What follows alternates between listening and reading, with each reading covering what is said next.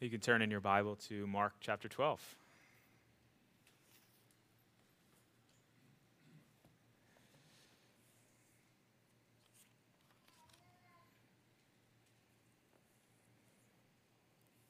Mark chapter 12, starting in verse 18.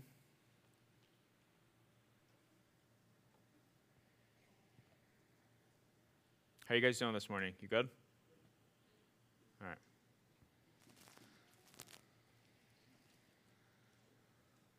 If I don't get this just right, it feels like there's like a bug on my face. It's going to distract me. All right, Mark 12, starting in verse 18 through verse 27. Let me read God's word to us. And Sadducees came to him who say that there is no resurrection. And they asked him a question, saying, Teacher, Moses wrote for us that if a man's brother dies and leaves a wife, but leaves no child, the man must take the widow and raise up offspring for his brother. There were 7 brothers. The first took a wife, and when he died, left no offspring. And the second took her and died, leaving no offspring, and the third likewise. And the 7 left no offspring. Last of all, the woman also died. In the resurrection, when they rise again, whose wife will she be? For the 7 had her as wife. Jesus said to them, Is not this the reason you are wrong? Because you know neither the Scriptures nor the power of God.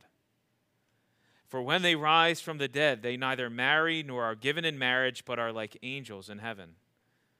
And as for the dead being raised, have you not read in the book of Moses, in the passage about the bush, how God spoke to him, saying, I am the God of Abraham and the God of Isaac and the God of Jacob. He is not God of the dead, but of the living. You are quite wrong. That's got to be my favorite ending for one of these passages. You are quite wrong. Let me pray for us. Lord, we thank you for this passage of Scripture and for the hope that it offers to us.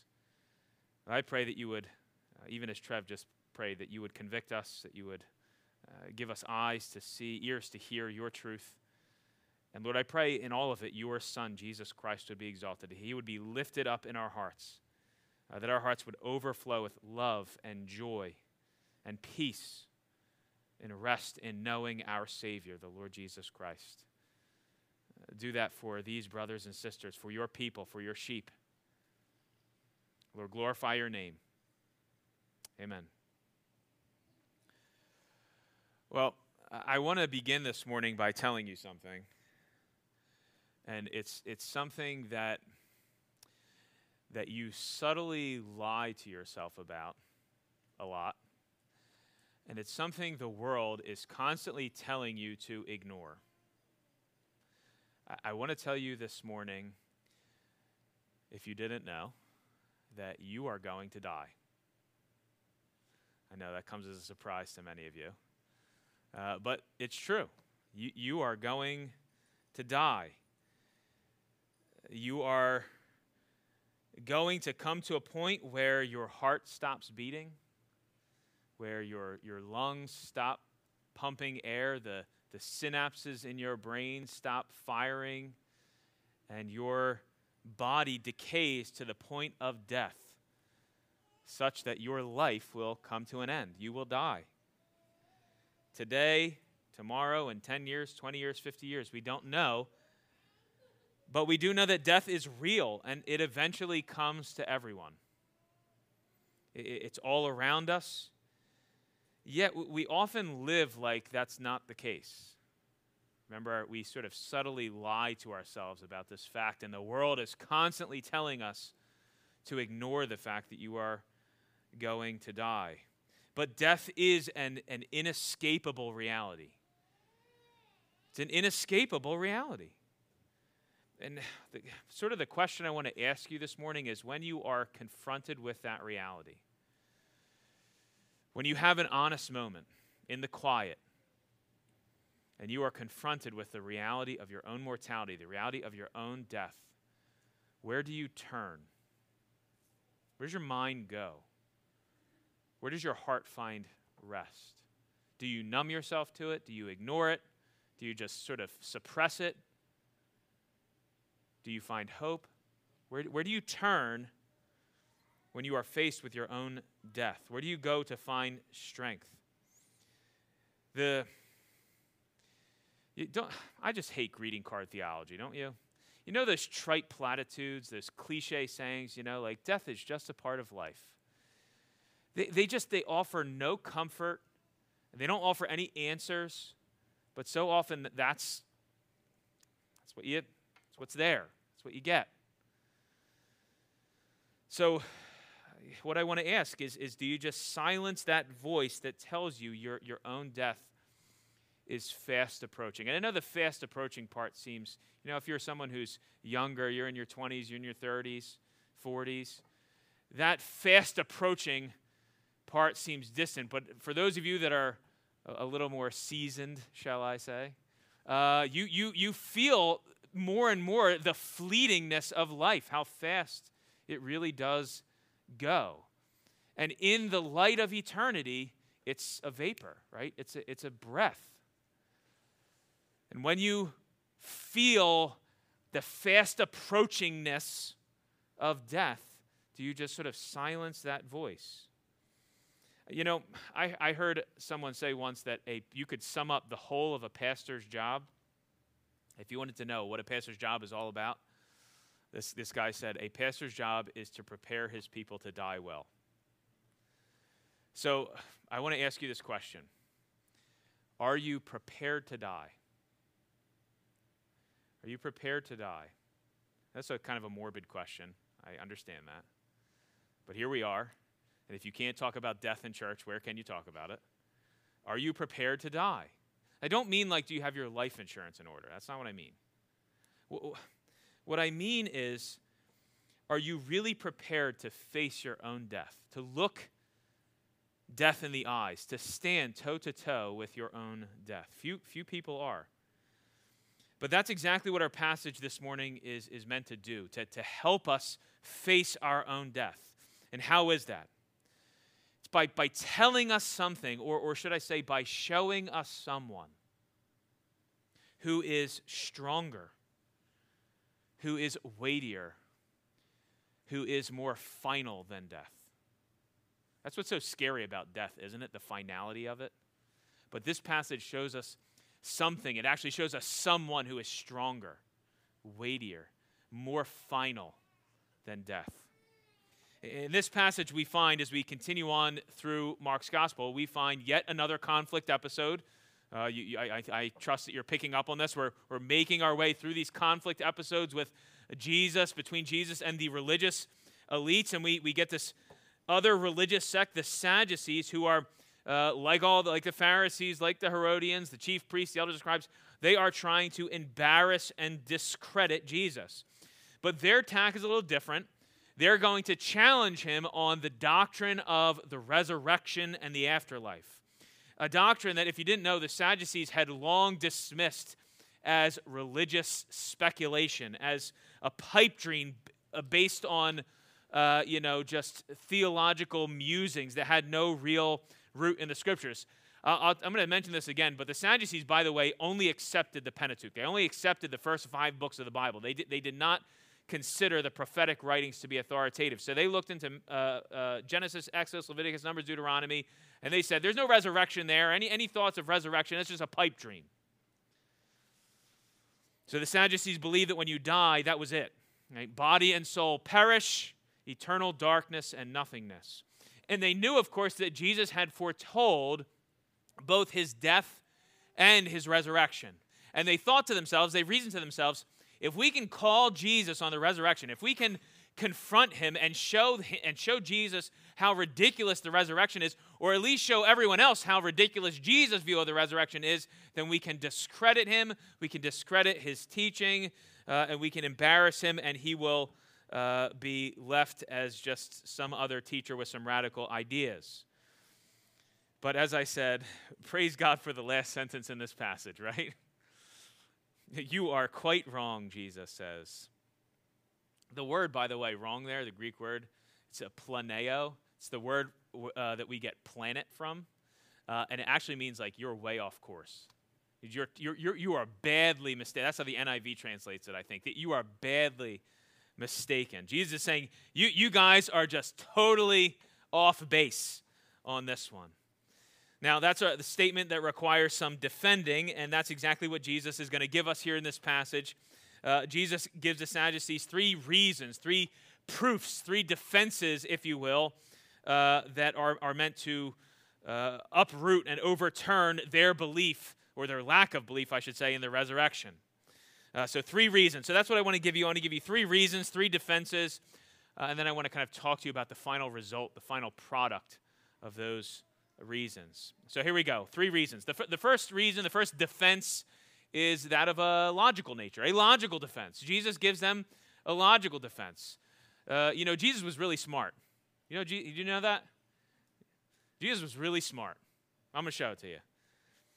The first reason, but before I give you the reason, let me set up the sort of the conundrum, the puzzle.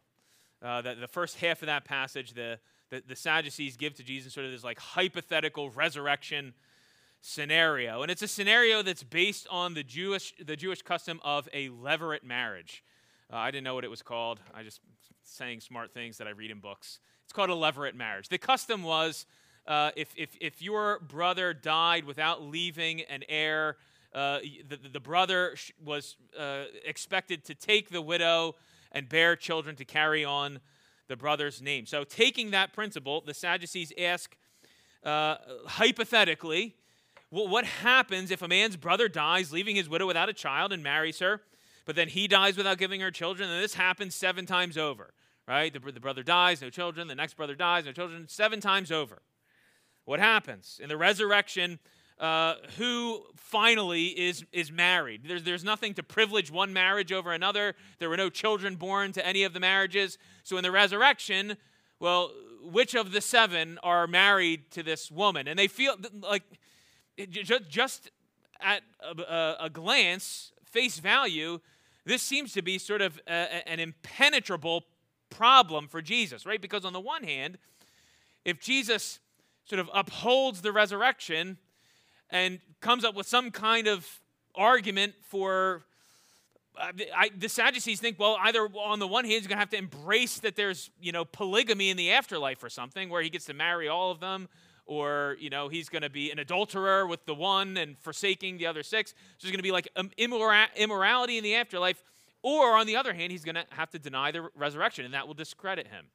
Are you tracking with the problem? You see the situation they've set up there? So now I said Jesus is really smart. Consider the infallible logic of Jesus. If you've ever taken a course in logic, or if you've ever sat with someone that's really into logic and thought about it yourself a little bit, you'll know that in the case of a deductive argument, if your premises are true, if your premises are all true, then the conclusion necessarily has to be true. But if any of your premises are false, your conclusion is on shaky ground. What Jesus actually is going to attack is not their conclusion, but their premise, an underlying assumption that they've built their argument on. What is that premise? It's this. It is that, this is the Sadducees' premise, their assumption, their presupposition. It is essentially that life in the resurrection is a kind of parallel extension to our life on earth. It's the belief that the afterlife is basically the continuation of your life as it presently is, with maybe some slight modifications. But Jesus says, no.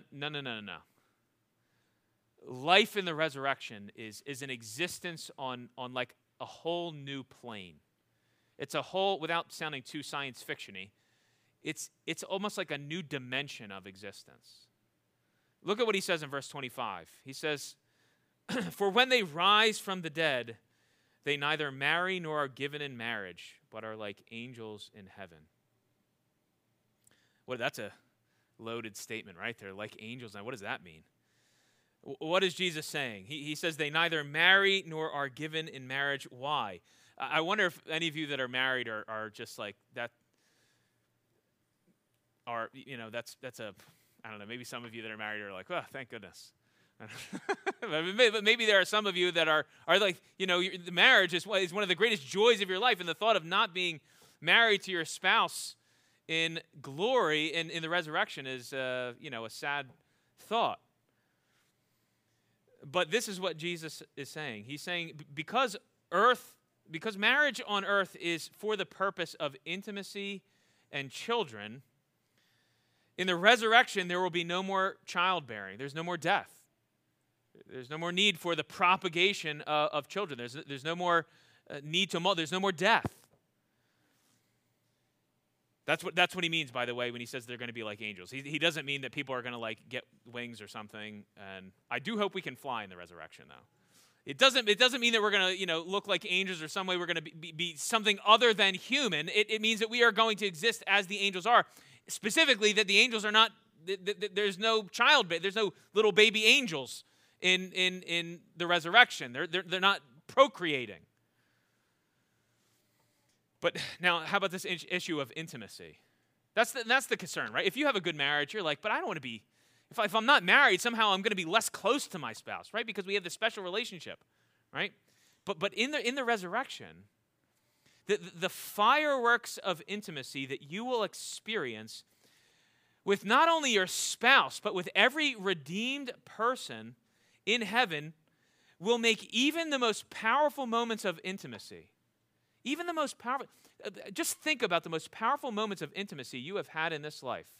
What I'm telling you is in the resurrection, those most powerful, most tangible, most overwhelming moments of intimacy will be like lighting a match and it flickers for a minute and then goes out, compared to the fireworks of intimacy that you will feel in the resurrection and know in the resurrection, both with your spouse and with all of God's redeemed people. You will not be less close to your spouse in the resurrection. You will be infinitely closer because you will have redeemed, resurrected, glorified bodies with a whole new range of capacities that I can't even imagine. You see, the intimacy and the closeness that two people experience in marriage is really only a foretaste and a hint of the complete intimacy and fellowship you are ultimately meant to have with God and with his people for all eternity. And Jesus is saying that life in the resurrection, look, this is what Jesus is saying to the Pharisees. He's saying life in the resurrection, it bursts all the earthly categories and all the earthly bonds. I mean, whatever you think of as life on earth, the resurrection is just going to explode all of those categories. I was trying to think of just like analogies to help us grasp this. It would be like as if life on earth, every good thing you experienced was just sort of the faint whisper of a beautiful song that in the resurrection is being played on full volume and is over. You ever go to a concert and you just feel the bass like thumping in you? Okay, what I'm telling you is life on earth, the good experiences, every pleasure and every experience that you have on this earth is like you're just straining to hear it, straining to feel it, straining. And think about how overwhelming it is even here on life on earth in these bodies. It's just like a little whisper, a faint hint, but in the resurrection, it's that boom, that it's overwhelming. It's a beautiful song that is being played at full volume. I remember when I was in high school, I was a band nerd. I liked music. Band people aren't nerds. That's a misnomer. Band people are cool. We did a field trip. We went to the Kimmel Center. And part of the field trip was we got to go in and listen to the orchestra practice before we actually sat and listened to it. And when you go in and you hear them rehearsing, you hear a bunch of people, and they're all sort of tuning up their instruments, and they're playing, and they're not playing in unison, and it's just kind of like this mess, and you know what I'm talking about, right? And every once, you'll hear people out of tune, and it really doesn't sound that great. You're just like, wow, look, there they are, they're all the amazing performers. And but then the curtain opens when it's finally time for show. The curtain opens, and all these people start playing in unison, and it's just this beautiful symphony. And what I'm saying is life on earth is like the dress rehearsal, right? You'll hear some pleasant things when you go and listen to the guy practicing on his clarinet and the trumpet. Oh, that sounds nice, but it's all jumbled and there's all stuff mixed in. But then one day, that curtain's going to open, and it's going to be this beautiful harmonic symphony like you can't believe. I'm straining for words. You just can't. How do you put it to words? How do you put it to words what it's going to be like in the resurrection? And Jesus is saying, guys, your premise is wrong. That's what he's saying to the Sadducees. Your assumption is wrong. You're assuming that things are going to continue on the way they are here on earth, and it's just going to be a totally different. It's going to explode the categories that you have in your mind for what life is like. Look, this is the way Paul puts it in 1 Corinthians 15. He says, verse 35, but someone will ask, how are the dead raised? With what kind of body do they come? You foolish person, what you sow does not come to life unless it dies. And what you sow is not the what you sow is not the body that is to be, but a bare kernel. A bare kernel, perhaps of wheat or of some other grain. And then jumping down to verse 42, so it is with the resurrection of the dead. What is sown is perishable. What is raised is imperishable. What is sown in dishonor, it is raised in glory. It is sown in weakness, it is raised in power. It is sown a natural body, it is raised a spiritual body. If there is a natural body, there is also a spiritual body. You see what he's saying? It's going to explode earthly categories. What's sown, perishable, raised imperishable. I asked Lindsay this question. I heard someone thinking about this. It was on a podcast or something. And it's just, who knows? But he said, okay, in earth we have five senses. Sight, hearing, taste, touch. What's the other one? Is that 5? Smell, right? Okay, 5 senses. How many senses are you going to have in the resurrection? What kinds of capacities will you have for enjoyment, for love, for rest, for beauty, and appreciating and seeing beauty in the resurrection? C.S. Lewis wrote a book called The Great Divorce. You guys know C.S. Lewis? He wrote a book called The Great Divorce. And he tells the allegorical story of a man who takes a bus ride to heaven and hell. And when the bus arrives in heaven, he looks around at the people on the bus that once they get off the bus, and he sees them, and they're transparent. The light is so bright it actually shines through them. They're like phantoms. They're like ghosts. And when they walk on the grass, the blades don't bend. Like the blades of grass don't bend. The grass actually hurts to walk on. When he tries to pick a daisy, it's too strong, it's too hard, it's too weighty for him to actually pick. When he tries to pick up a leaf, there's a little leaf on the ground. He tries to pick up a leaf, and he says it's like a sack of coal. He can't pick it up. It's too heavy. It's an allegory. What is C.S. Lewis trying to say? He's in heaven. And what he's saying is the reality of heaven is so infinitely heavier, so much more real, so much more glorious than this earthly existence, so much so that the light of heaven makes us like ghosts, makes us like phantoms, makes us transparent. But when the guy in heaven sees the heavenly beings, like when he sees the heavenly beings coming towards him, those glorified and resurrected humans that were once just like he is, they are brilliantly bright. They're called the solid people. Not transparent, the solid. They've been made solid. They've been made of the stuff of heaven.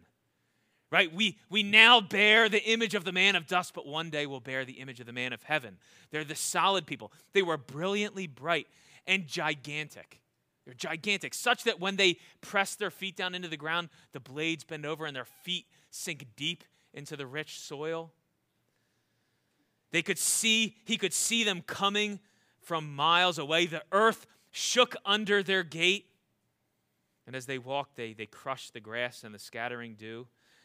And he says they were mature. I really like this part. They were mature, but they were at the same time ageless. He says you could tell that they were They were mature, but you couldn't tell what the age was. Now, listen, this is all speculation and imagination, but the point is, the resurrection, to think that the resurrection is going to just be like earthly life continued out.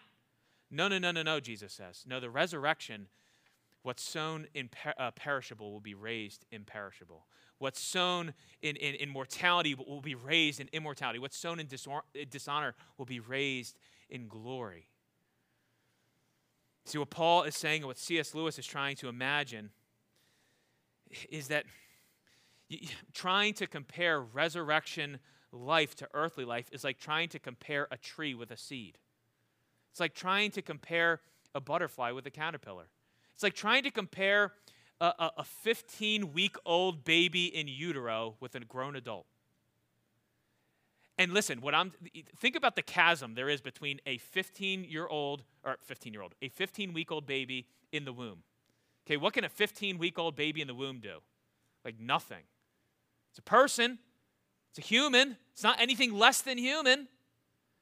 And yet think about the difference of capacity between a 15-month-old baby in utero compared to a grown adult. And what I'm telling you is that chasm, the chasm between the unborn baby and the grown adult, is like nothing compared to the chasm between you and what you will be in the resurrection. So the Sadducees challenge the notion of the resurrection on the basis that it's a continuation of life as it is on this earth. And Jesus says, listen, if you're going to give me a hypothetical situation, you at least have to talk about the resurrection like for what it really is. You actually have to give me a real description. You have to actually hypothetically talk about the real resurrection. You can't give me some silly situation where life just continues on forever as it is on earth. Not some oversimplified straw man version of it. Okay. So Jesus gives a logical reason. Now he also gives a scriptural reason. He gives a scriptural defense, a scriptural proof. Look at verse 26. It says, and as for the dead being raised, have you not read in the book of Moses, in the passage about the bush, how God spoke to him saying, I am the God of Abraham and the God of Isaac and the God of Jacob. He is not God of the dead, but of the living. You are quite wrong. Now you have to understand here that Jesus is taking a direct shot at the Sadducees' reputation. Verse 24, Jesus begins his answer by saying, is this not the reason you are wrong? Because you neither know the scriptures nor the power of God. The Sadducees, by the way, they were a minority in terms of number. There were not as many Sadducees as there were Pharisees, but they were extremely close to the temple and to the priests, and so they held kind of a majority sway among the aristocratic, wealthy Jews. They were revered as experts in the Torah. They were the go-to authority on the Torah.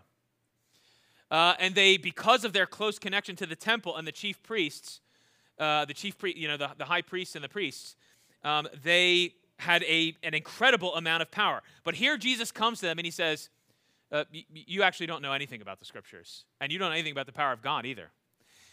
One commentator said it would be like this. It would be like saying to a high-powered investment Wall Street banker, be like asking them, do you even know anything about money?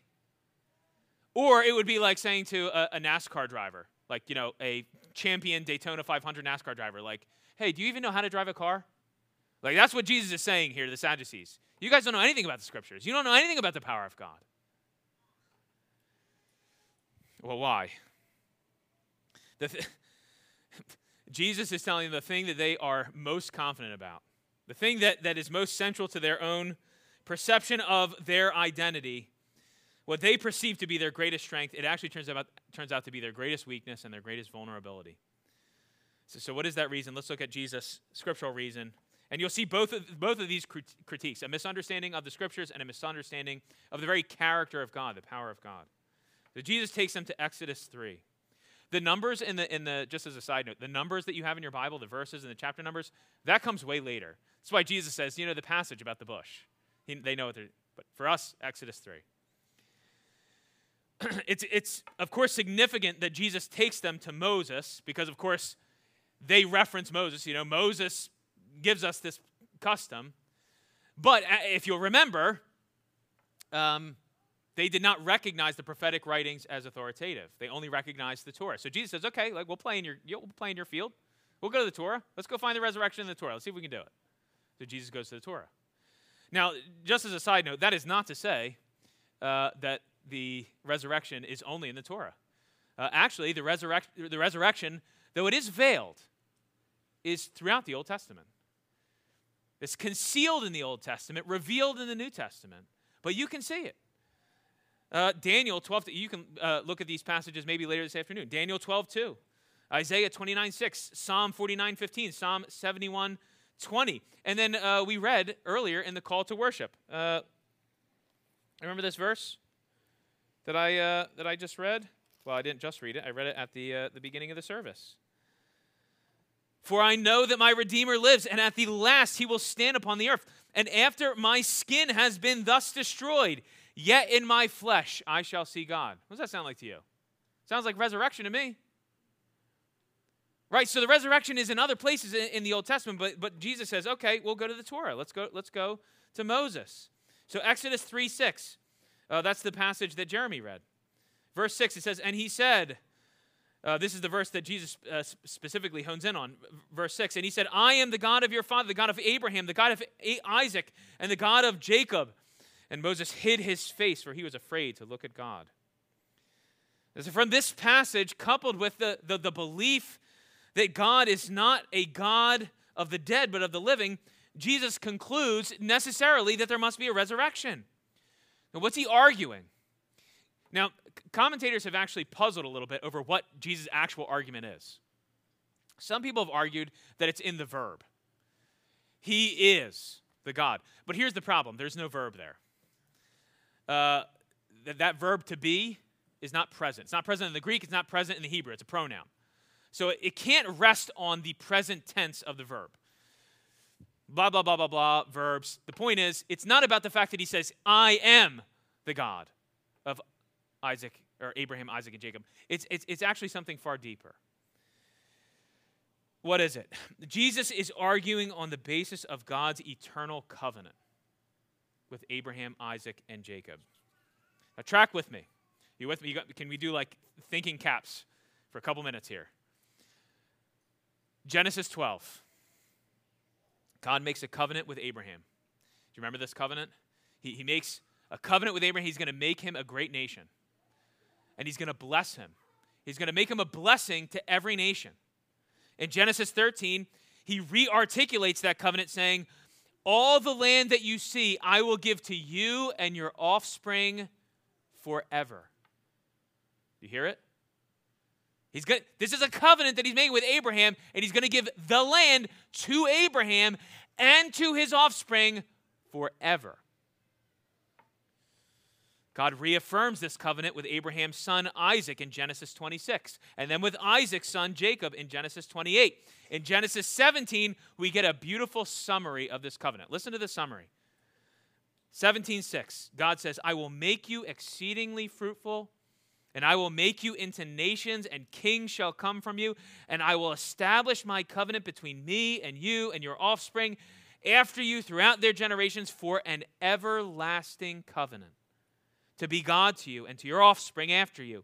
And I will give to you and to your offspring after you the land of your sojournings, all the land of Canaan, for an everlasting possession, and I will be their God. Do you see what is being said here? God, are you tracking with me? You're with me? God enters into an everlasting covenant with Abraham, Isaac, Jacob, and all of his offspring. So it's as if Jesus is saying to the Sadducees, like, hey guys, do you remember in the Bible? Remember back when Moses said that God made this everlasting covenant with Abraham and Isaac and Jacob, and then came to Moses on the basis of his faithful covenant-keeping relationship with them and told him that he would be with them? Jesus is saying, do you understand what that necessarily means, you guys? If it's an everlasting covenant, if God is a God of everlasting covenant relationship with Abraham and Isaac and Jacob, guess what they can't be? They can't be dead. If God is going to be an everlasting, eternal covenant relationship with them, they have to be alive. And so, if God is going to keep his promise, there has to be a resurrection. There has to be a life after death. It can't be that you die, body and soul perish, game over. It has to be that there is life after death. It has to be that there is a resurrection. Why? Because God has made an everlasting covenant with his people. Now, do you see why Jesus says to him, you don't even know the scriptures? You have denied this most fundamental, elemental, core, foundational idea about who God is. That is, he is Yahweh, the covenant-keeping God, who makes his everlasting, eternal covenant with his people. But Jesus' criticism is that they know neither the scriptures nor the power of God. Now, Jesus, brilliant. Remember, okay, Jesus is really smart. Remember I said that? Jesus is really smart. There's other places, right? There's lots of places in the Torah where you can go to see the covenant-keeping nature of God. But he goes to the bush. He goes to the passage about the bush. You know what? You know we read about the bush. What about what's with the bush? I'll read verse 1 and 2 again to you from Exodus 3. And Moses was keeping the flock of his father-in-law Jethro, the priest of Midian, and he led his flock to the west side of the wilderness and came to Horeb, the mountain of God. And the angel of the Lord appeared to him in a flame of fire out of the midst of a bush. He looked, and behold, the bush was burning, yet it was not consumed. You see, there in that bush was an emblem of God's perfect, self-sufficient life. God was there in the bush, but the fact that the bush was burning but not consuming the bush, it was an emblem of the fact that God is this pure life, self-sustaining life, a life that is not dependent on anything for fuel. It's self-sufficient. It doesn't need the bush to burn. You know how it doesn't need it doesn't need the bush to burn? Because the bush is there fully intact. Nothing of the bush is being burned, and yet the fire still burns. It's a pure fire, a self-sufficient fire that burns in and of itself. It has its energy source in itself, and that's God. He is life. He is self-sufficient life. And so in this underhanded way, Jesus is saying to them, you don't know the power of God. God is the God of life, of self-sufficient life. And those who are connected to God, who are joined to God, all they can have is life. It can't be that they die and they're gone. They're connected to God. And God is this overflowing, self-sufficient source of life. To be connected to God is to have life, period. Jesus, I am the way and the truth and the life. He came to tell them about life. He came to show them life, but he came to give them life because he himself is life. And Yahweh is life. So Jesus gives a logical defense, a scriptural defense, but I said that there is a third reason, a third defense, a third proof. And here is the final reason of Jesus that absolutely puts the argument to rest. A few days after Jesus has this conversation with the Sadducees, he's going to die. He's going to have this conversation with the Sadducees. Some other events are going to unfold, which we're going to talk about, but he's going to wind up on a cross. And he's going to die. Really, truly, heart's going to stop beating. Lungs are going to stop pumping. Brain synapses are going to stop firing. Body is going to decay. He's going to die. But 3 days later, he rises from the dead. 3 days later, the argument is over. Because there he is, resurrected. There he is. Once dead, now alive. Sadducees, you can't say there is no resurrection because he died, but now he's alive.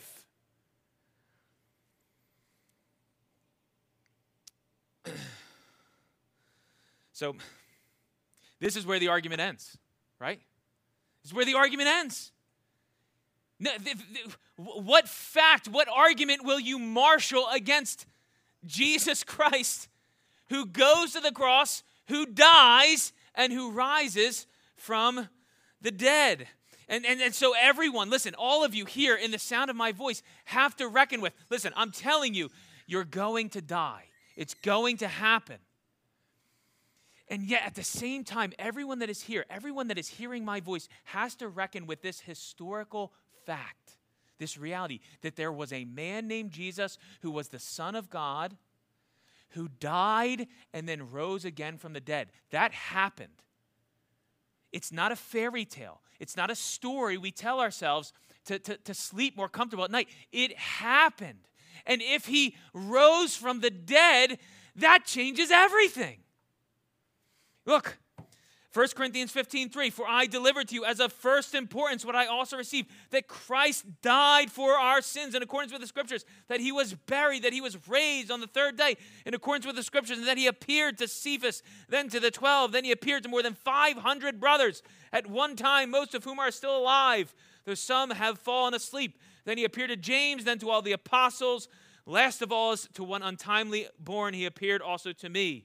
That's Paul. Do you remember the little thought experiment I had you do on Easter Sunday? Imagine you're in a courtroom and the question is, did Jesus rise from the dead? And 500 witnesses come through, one after the other. Yep, I saw him die and then I saw him alive again. And one after the other, 500 witnesses. Paul says, they're still alive. Go ask them. 500 witnesses, one after the other. There isn't a judge in the world that wouldn't say, it happened. The 500 people saw it. They all say the same thing. He died, and then he rose from the dead. Praise God.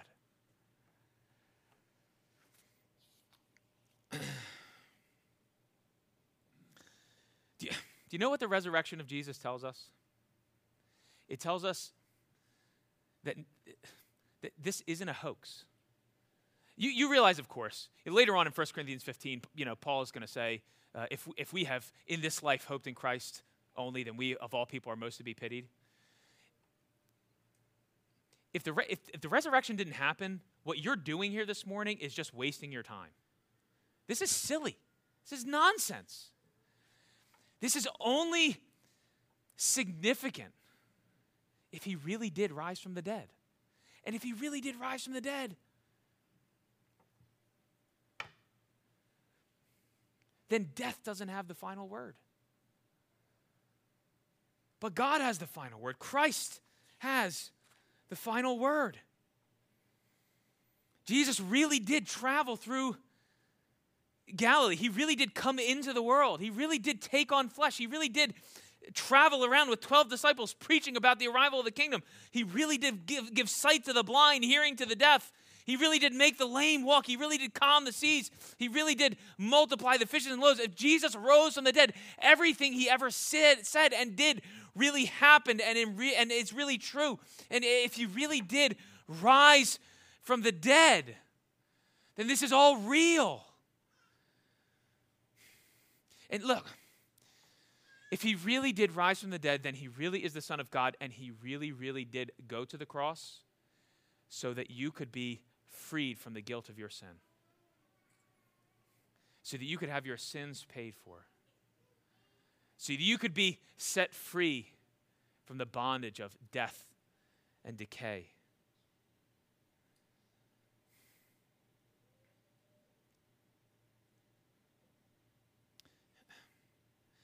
He rose from the dead. The earthly bonds, the earthly categories were blown apart, and Christ really did emerge victorious over death. And why? And why? He did it in your place. He came into the world. He took on flesh. He became a man. And look, he tasted death. He tasted death for you in your place, so that he could rise again and so that you could know his resurrection life. He did it to raise you from the dead spiritually, and one day to raise you from the dead physically. John 11:25, Jesus says, I am the resurrection and the life. Whoever believes in me, though he die, yet shall he live. And everyone who lives and believes in me shall never die. You see, Jesus' life, death, and resurrection are the proof. They are the final end to the argument. The Sadducees come saying there's no resurrection. Jesus says, oh yeah? Watch this. And he dies and he rises again. Argument over. Conversation over. The resurrection is real. Life after death is real. Now, the last thing is what does that mean for us? What does the resurrection mean? You've got a logical reason. Jesus defends on the basis of a logical argument. He's got scriptural reasons. He's got his own life and death and resurrection.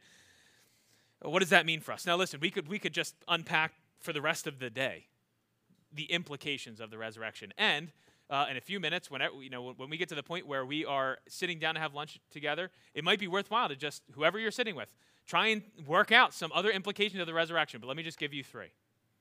Okay? The resurrection, here's the first one. The resurrection gives you perspective. The resurrection gives you perspective. See, the reality of the resurrection tells you that, yes, you're going to die, but there is an eternity of life after death. In fact, the way that the scriptures talk about the resurrection, the life that comes after is in some sense more real than this life. You remember C.S. Lewis and the phantom and the solid people? In some sense, the scriptures talk about the resurrection life as a real life, as final life, as eternal life. Jesus is the firstborn from the dead, and the world as it is now is in labor pains. What we will be has not yet appeared, but we see the first fruits of it in Christ. And listen, when you know that this 80 years that you have to live is not all that there is, it gives you perspective, doesn't it? It gives you perspective to know that all the things that you think are so important right now and right here on this day and in this week and in this month and this year, it's the tiniest percentage of the billions of years that you will live in eternity in God's presence with his people forever. Can you imagine what your lives would look like if you lived in light of that eternal perspective? Can you imagine what your life would look like if you really embrace the fact that the first 80 years of your life are but a seed being planted for a tree to grow? Billions of years you have. We can't even fathom that. Billions of years ahead of you and billions of years of just joy and ecstasy and love in the presence of God. It gives you perspective. The resurrection also gives you courage. Now look, the resurrection gives you courage in both life and death. How does the resurrection give you courage in life? Well, you know this life is not the end-all be-all, right? You know that there is life after death. You know that there is a life to come. And you know that this life is merely a dress rehearsal for an eternity of joy and love in the presence of God. And because you know that, you don't hold on too tightly to this world. You take risks. You put yourself in dangerous situations. I'm not talking like Evel Knievel, jump your motorcycle over a flame of fire. That's not the maybe you'll do that. That's not the kind of dangerous situation I'm talking about. I'm talking about being willing to risk your reputation, to risk your finances, to risk your relationships, to risk everything for the sake of Christ, because you know what he has to offer is so much more eternally significant than whatever this world has to offer. So you don't hold on to the world tightly because you know what's coming.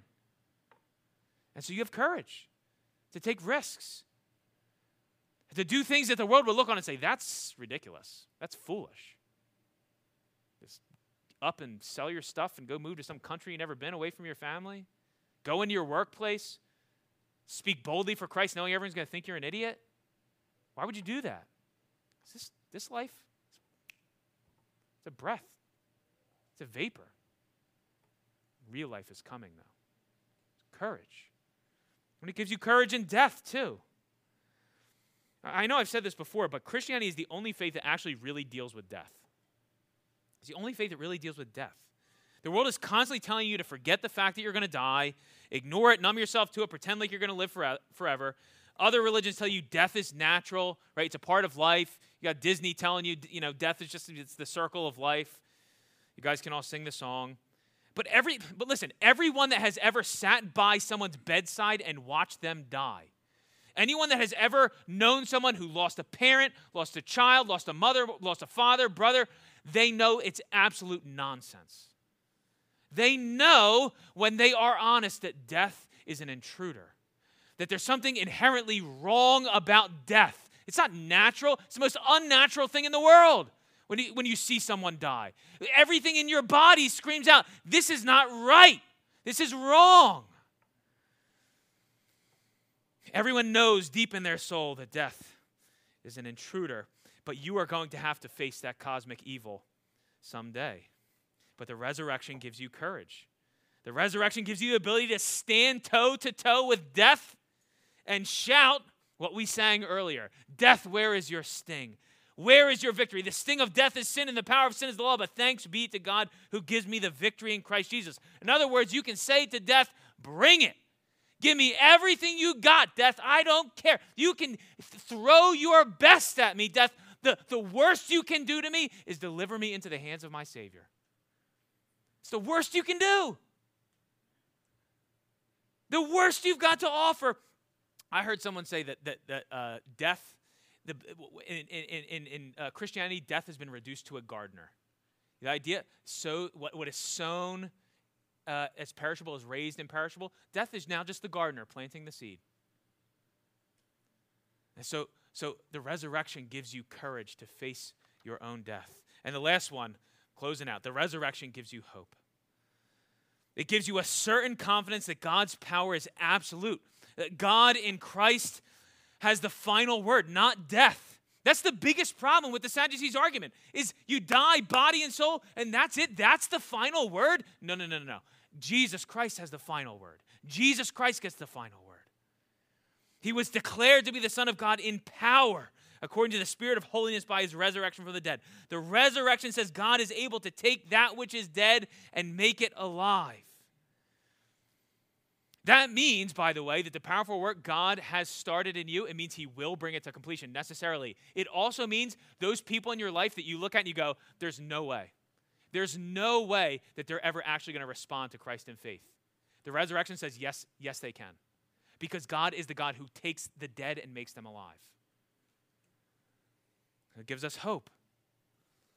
It means every promise God ever made has been guaranteed and secured by Christ. It means no matter what happens in Christ, you cannot lose. We're going to sing this in a minute. No guilt in life, no fear in death. This is the power of Christ in me. From life's first cry to final breath, Jesus commands my destiny. No power of hell, no scheme of man can ever pluck me from his hand till he returns or calls me home. Here in the power of Christ, I'll stand. You see, because of the reality of the resurrection, you can face your own death with courage and with a certain hope. Praise be to God for the resurrection, for Jesus' life, death, and resurrection. Let's pray. Lord, we thank you for this time, and we thank you for the reality of the resurrection, for the hope that we get in the resurrection. Lord, I pray that you would strengthen these brothers and sisters now as they are reminded, as they have been reminded that you are a God who raises the dead, and Jesus Christ is the proof. That he is seated now at your right hand, glorified, ruling and reigning, the first fruits, firstborn from the dead, and that all who have been joined to him in faith will follow in his footsteps and will likewise be resurrected, glorified bodies for all eternity. Lord, stoke our imaginations. Help us to anticipate with eager anticipation that day, and help us to live in light of our great and glorious certain hope. We pray in Jesus' name. Amen.